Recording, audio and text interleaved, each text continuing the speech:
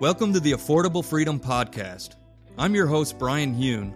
I reject the idea that financial freedom has to wait until retirement. When we slow down to reflect on our values and use money to intentionally support those values, we can move on from a job we hate, waste less money, build greater wealth, and reach financial freedom sooner. Thanks for slowing down with me today. All right, everybody, welcome to the show. My guest today is Cait Donovan. Cait has dedicated herself to what I think is a really important mission within the corporate world, and that's ending corporate burnout. Now, before all you hustle bros and gals roll your eyes at me, I get your annoyance. Burnout has, unfortunately, become a bit of a buzzword out there.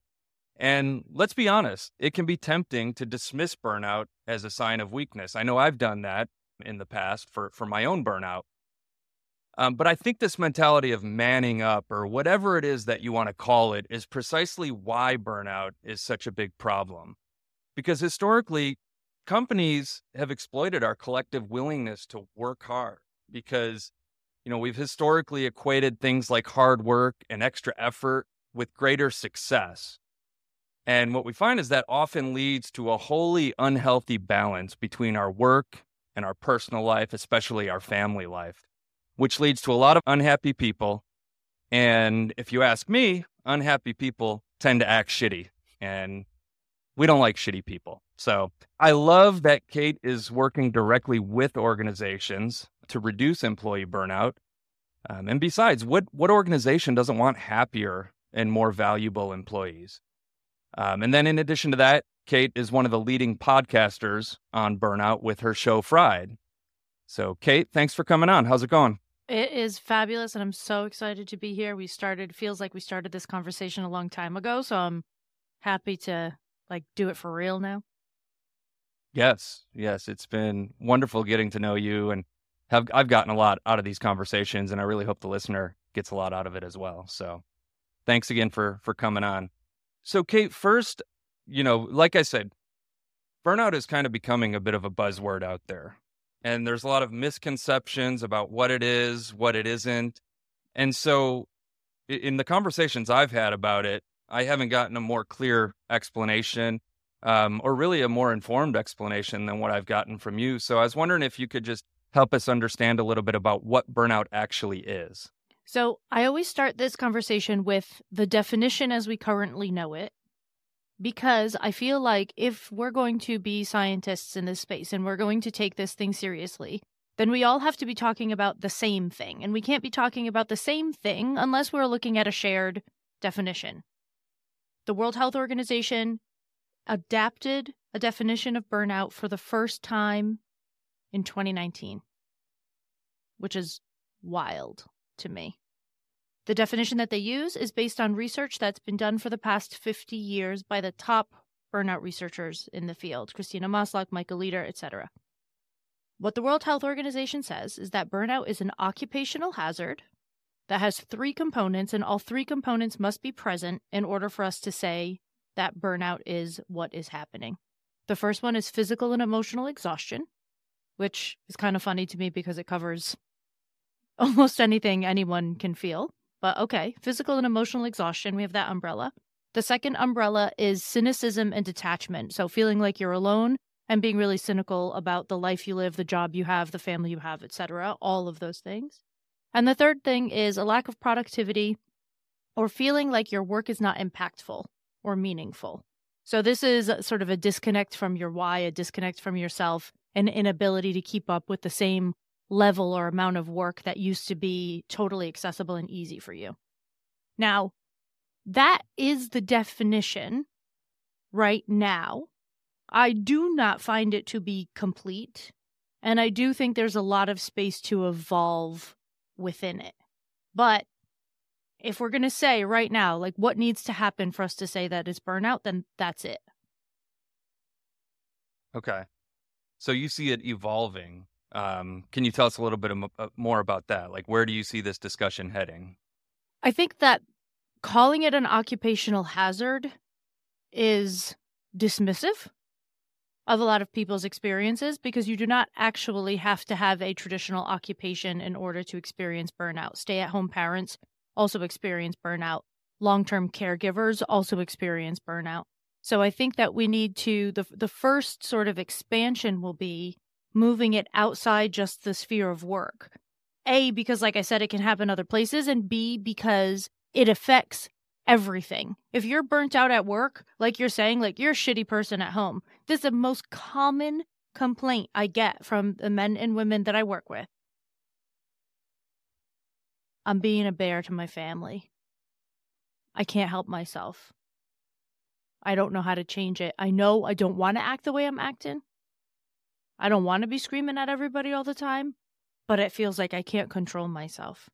So one of people's biggest complaints isn't, I'm not productive at work. That's a worry, but it's not a complaint. The complaint is, I don't like the person I am right now. Mm.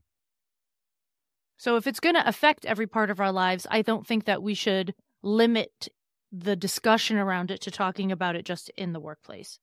I also find, and this is a bigger conversation that I know we'll get into a little bit more later, I also find that when we limit ourselves to only looking at workplace factors that cause burnout, we are missing 80% of the story. And what would that 80% look like? I just spent the last 2 years doing an extra degree so that I could really spend time digging into the most high quality and all of, as much as I could get into, research on burnout. And the 6 workplace factors that create a vulnerability to burnout have been studied and studied over again and proven by various people over 50 years of research. We get it. However, there are also 5 other spheres of our life that influence our vulnerability to burnout. One of them is our overall culture. I'm currently in the United States, so I'll talk about the United States culture, but I lived in Europe for 12 years, and there's a lot of crossover. One of the things you said right in the beginning, like we're praised for hard work. If you look up the American values, 2 of our top 10 values are hard work and individualism. If you're told that you have to be a hard worker and you have to do it by yourself, then not only will you not ask for help, but when you get help, you won't acknowledge it. I'll never forget I met somebody someday. I was at his home. His wife had just made this beautiful dinner. We're sitting down to eat. He's like, I built this business by myself. And I looked at his wife and I was like, who raised your kids and fed you and did your laundry and made sure, like, what? You didn't do this by yourself. F off. Right? But because we're told that doing it by ourselves makes it more valuable, we hold on to that. So even when we get help, we don't acknowledge it. And then when we're talking about burnout, we talk about this disconnect. Focusing on being an individual is encouraging a sense of disconnect. So we have the workplace factors, which we didn't go over, but just let's suffice it to say that there are some. Now we have the cultural factors. Part of those are some of our cultural values. Other ones are anybody that deals with any sort of ism in life is not only going to be more prone to burnout, but also going to have higher levels of inflammation in their body. This is very clearly studied. So if you have consistent experiences of ageism, sexism, racism, homophobism, etc., you will have more inflammation in your body. You will be more prone to burnout. Right? So this is all cultural stuff. Then we have a bucket for family. Family stuff is a mix of intergenerational trauma that gets passed down and of something that's called adverse childhood experiences. So if you grew up and there was violence in the home, whether you were the subject of the violence or you were simply witnessing, it doesn't matter. If there was neglect in the home, the same is true, either neglect of you or neglect of someone that you could witness. If there was incarceration, if there was addiction, if there was mental illness, if there was chronic illness, all of these things make you more vulnerable to burnout later in life. Then you have, in that same family bucket, you have the family of origin and your current family. So if your current family is not supportive, is too genderized, and the pressure on the man is to provide 100%, and the pressure on the woman is to take care of the household 100%, this is not an example that fits everybody in the world, but just to make a point, right? So we have the family bucket. Then we have the self bucket. The self bucket are personality traits and coping mechanisms. The coping mechanisms most likely come from your family of origin, so these buckets intertwine a little bit. They pour into one another. All the buckets pour into one another, but this one's real obvious. So personality traits and coping mechanisms that you use, such as perfectionism and people-pleasing, that make it easier for a workplace to exploit you and for you to engage in that exploitation because you think it's the right choice and because it feeds your anxieties, right? Yeah. So we have a self bucket, then we have a health bucket. If you have a chronic illness, if you have chronic pain, if you're dealing with a mental illness, if there's something going on in your health story that's not well managed, you're going to have a higher vulnerability to burnout because you're likely going to push yourself to be exactly the same as Sally from accounting when you don't actually have the same capacity. You might have the same capability. My co-coach, Sarah Vosen, said this the other day. Your capacity is not the same as your capability. Yeah, right. Strong statement. Strong statement. So your capability might be really high, but your capacity might be lower than some other people's because you're managing something else. So you have the health bucket. And then the last bucket, so there's 6. And this is my model of burnout. I made this model up. The last bucket in this model is the environment. So if you live in a household that you don't think is beautiful, I know people will think that this is super surface level, but it actually really matters. If you don't feel safe in your neighborhood, if you don't have enough trees or nature around you, if you work in a place that has all-day fluorescent lighting and no windows, there's a lot of environmental pieces that can either add to your overall feeling of safety and power and energy or take away from your overall feelings of safety, power, and energy, and then leave you more vulnerable to burnout. That was a lot. So it's a lot. But this is 7 years in the making. 7 years of thinking to get to this point. That's why it's great to hear from you. So there were a few things there that stand out to me that I was kind of writing down. So the first one that I'm hearing is that a lot of times people tend to demonize organizations and the corporate culture, but it's not necessarily organizations that are causing it because there are certain people that are more prone to it than others. But it's certainly on organizations to create a more hospitable environment so that more people can do well. Would you say that's accurate? 100%. The older research says that organizations are responsible for 80% of burnout. And one of the reasons I did the further research that I did was because I was talking to people one-on-one, hundreds of people, and that wasn't their experience.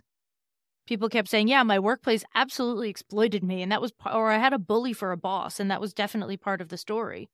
But one person can have a bully for a boss and say, I'm not going to put up with this and leave. And another person can have a bully for a boss and think, something's wrong with me, I have to fix this, this is my fault. Right? So a workplace can have the same environment and two people can have completely different reactions to it. So the workplace should be shifting to be more human-centric, to make things more psychologically safe for as many people as possible. And we should be working on the gender pay gap, and we should be working on psychological safety. We should be working on not overloading everybody's workloads. We should be working on recognition. All of these things corporations should be doing. And they could be perfect and people would still burn out. And then the other thing that you mentioned there about how people who have an adverse childhood are more prone to this. And the first thing that I'm thinking of is as you're saying, yes, there could be a corporation out there and they may have a boss as a bully or the organization may act like a bully. Yeah. And sometimes I think about if somebody has some sort of childhood trauma where people were not very kind to them, they tend to gravitate later in life to those people who are not very kind to them. So maybe they're more prone to gravitate towards those companies. Exactly. Yeah. And this is an example of how the buckets pour into one another. So I just gave you 6 buckets, but I don't see them as really separate things. I separate them so that people can understand them. But if you, for instance, grew up in a household where, I'll give my life as an example. My father was an addict and an alcoholic until I was 6. One of the things that I decided at that young age was that if I didn't make any mistakes, my parents' lives would be easier, and therefore I could manage the emotional experience of the household. 6-year-olds think that they can do stuff like that. It's not reasonable, but I was 6. I don't have a reasonable mind. So I pulled up a trait of and a behavior of perfectionism. That perfectionism led to a lot of really great feedback in my life. I got perfect grades. I was always praised for being good at school. I showed up every day. I got the award for never missing a day of school, for perfect attendance, la la la. So I continued with the perfectionism because it felt like it was working. And then you get into a workplace and that perfectionism gets noticed, right? Eventually, it becomes maladaptive. You go too far, you never give yourself a break, etc. But that's a family thing, a trait thing, and something that can be exploited in the workplace. So all those buckets all pull on one another, you know?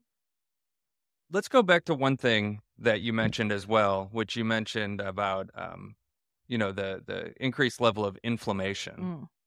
And for people that aren't aware of inflammation, I think a lot of people are, but people who maybe aren't aware of that, can you explain some of the things that can lead to?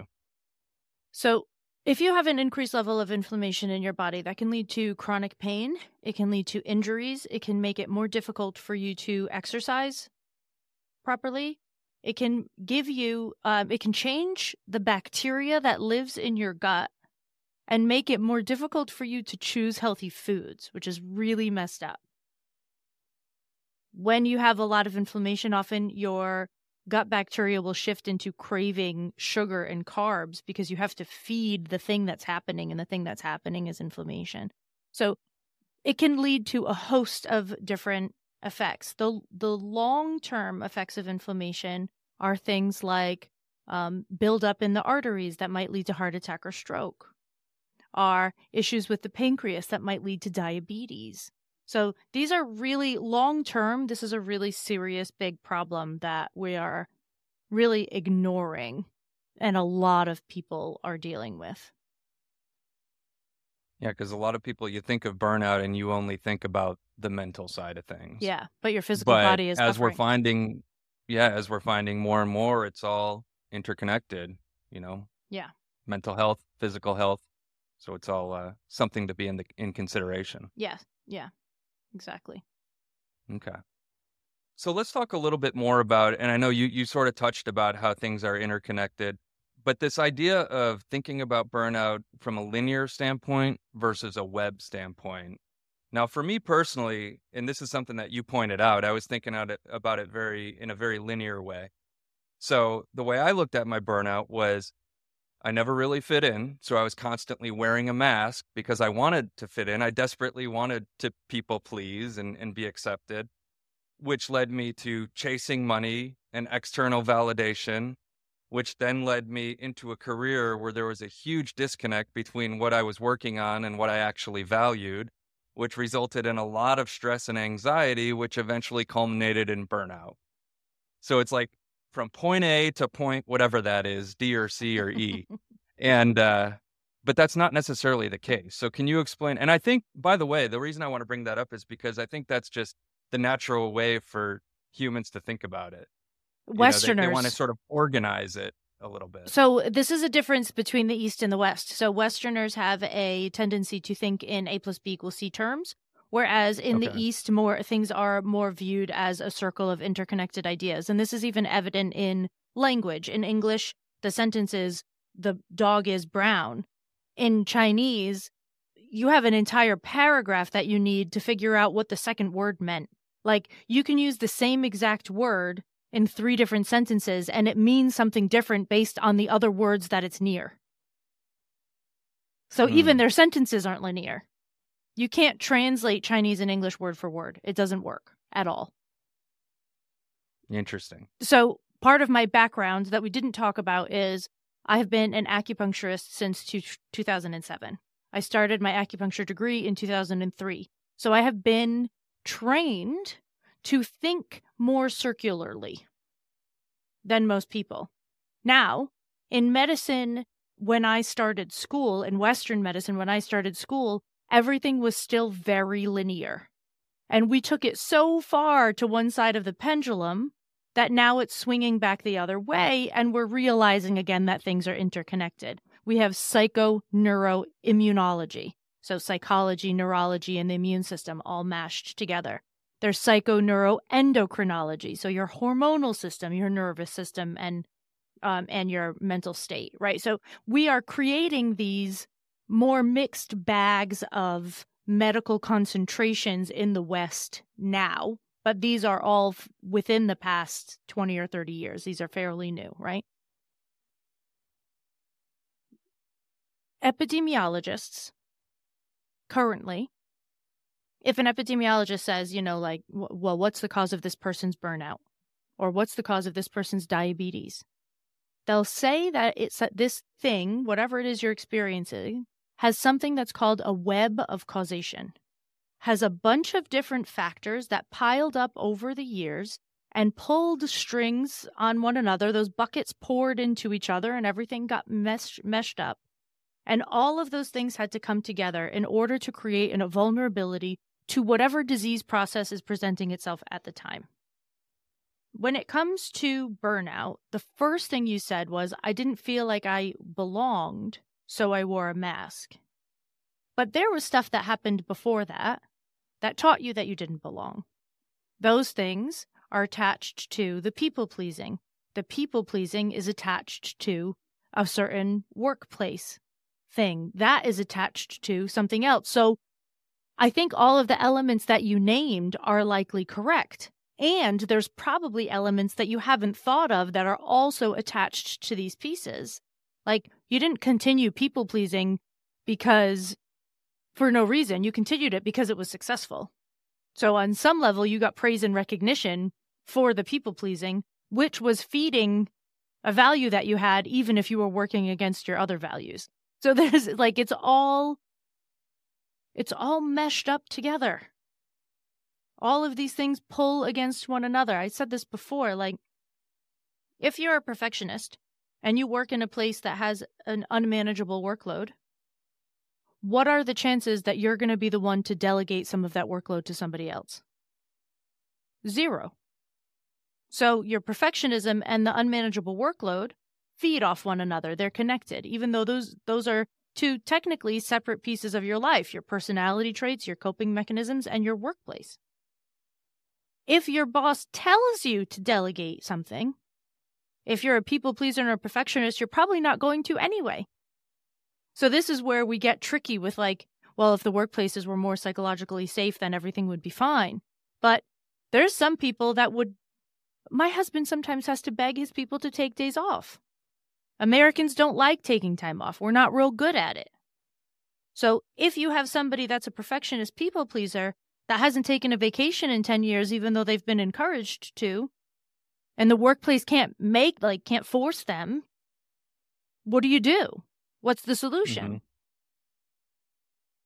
I mean, the solution is coaching and therapy, but that was a sort of not really a rhetorical question, but it's you can't expect a manager to be able to encourage somebody to do it, because even if they manage to say, don't come in for a week, you think that person's not going to check their email? Right. They're going to check their email 6:00 in the morning as soon as they wake up. I'm my own boss, and I had to really commit to myself to not go on LinkedIn and post for 2 weeks. Yeah. I still went on and checked DMs and checked emails. I did it at night before I went to bed when I wasn't spending time with my family. But yeah, you're right. It's always pulling you. Well, it's always pulling you. And that's just part of our human experience right now. Right? We didn't have Facebook. We didn't even have Facebook, when I was in college. Me neither. So, yeah, I think, as humans, we just tend to underestimate the complexity of our brains and our existence, really. Yeah. And we want those shortcuts. We want those easy explanations for why did I get to the point where I am right now. But yeah, I like thinking about it as a web because it is just so much more complex than that. I think the other good part of thinking about it like a web is that if all these causative factors can affect each other negatively, then when you choose one positive action, it will also affect multiple factors positively. Right? So to me, part of understanding the web, and the reason I like to explain it to people, is to have an understanding that you don't have to attack all of the issues at the same time. When you attack one of them, sometimes 4 other things will unwind without you even doing anything about it. And then you can choose your next place. If everything is attached, then everything is attached. Yeah, that resonates really with me as an investment professional when I think about like compounding interest. Exactly. Just a little bit at a time, and then the results tend to compound. Exactly. And this is what happens with burnout recovery. Sometimes people stay stuck in burnout for too long because they're trying to do too many things to get out of it. Or if they did less things to get out of it, they would get out of it faster. Yeah. So let's go back then to somebody who hasn't done like all the work that you've done. Definitely not all the work you've done, but hasn't even done like the work that I've done over the last 2+ years of self-discovery and trying to figure out why I was so miserable. For somebody that's just sitting in that corporate office right now with the fluorescent bulbs over their head, or they're driving to their next sales meeting and they wish they could be home with their family, and they know they're miserable. Like, what do you recommend to those people? Like, where do they start to try to build a happier life for themselves? So I created this thing that's probably going to make some people laugh and feel really counterintuitive. But when you are in the depths and you don't have a lot of energy to spare, it is my belief that you should use the lowest hanging fruit. So always go for the easiest thing. A lot of people in the burnout space will say, well, you should start focusing on gratitude and remember what your passion is. And you're like, I haven't felt gratitude or passion in like 2 years. I don't even know what that feels like. Go away. It becomes like a little bit toxic positivity to be like, well, just like think better about it. Well, like F off. Easy to say after many years, but right, exactly. Yeah. So my suggestion is keep a resentment journal. This is something that I offer for people. It's just something that I sell. And the resentment journal exists to help you realize where you are coloring outside of the lines of the life that you actually want to live. It shows you where the boundaries in your life are being broken down and allows you to make an assessment about whether you are breaking those boundaries. You said this in the very beginning, right? Whether you're overstepping your own capability and leaving your own values behind, or if you're being exploited from the outside. Once you figure that out, you can then decide how you want to change your behavior or what kind of request you want to put into place. But this helps you get really clear on what actually needs to change for me to get closer to the life that I want. Usually when you're burnt out, because of the state of your brain, envisioning a future that you want more than the thing you want today is really hard because nothing feels possible or accessible to you. So everything you think up, you're like, well, I can't do that. That's not available to me. Like, that's for other people. So don't start there. Get angry. Look at all the places where you're like, this is miserable. This is miserable. Every time this person emails me, I'm mad.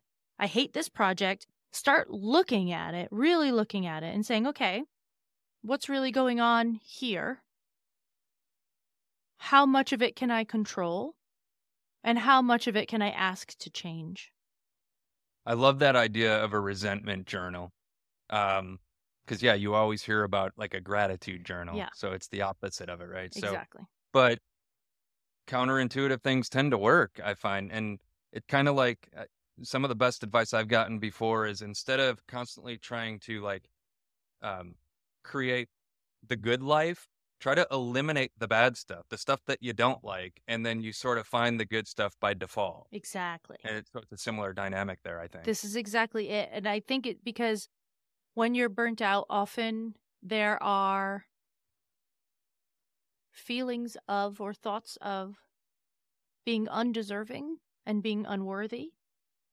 So it's really hard to first imagine what you might even want, and second, think that you're worth having it enough to go for it.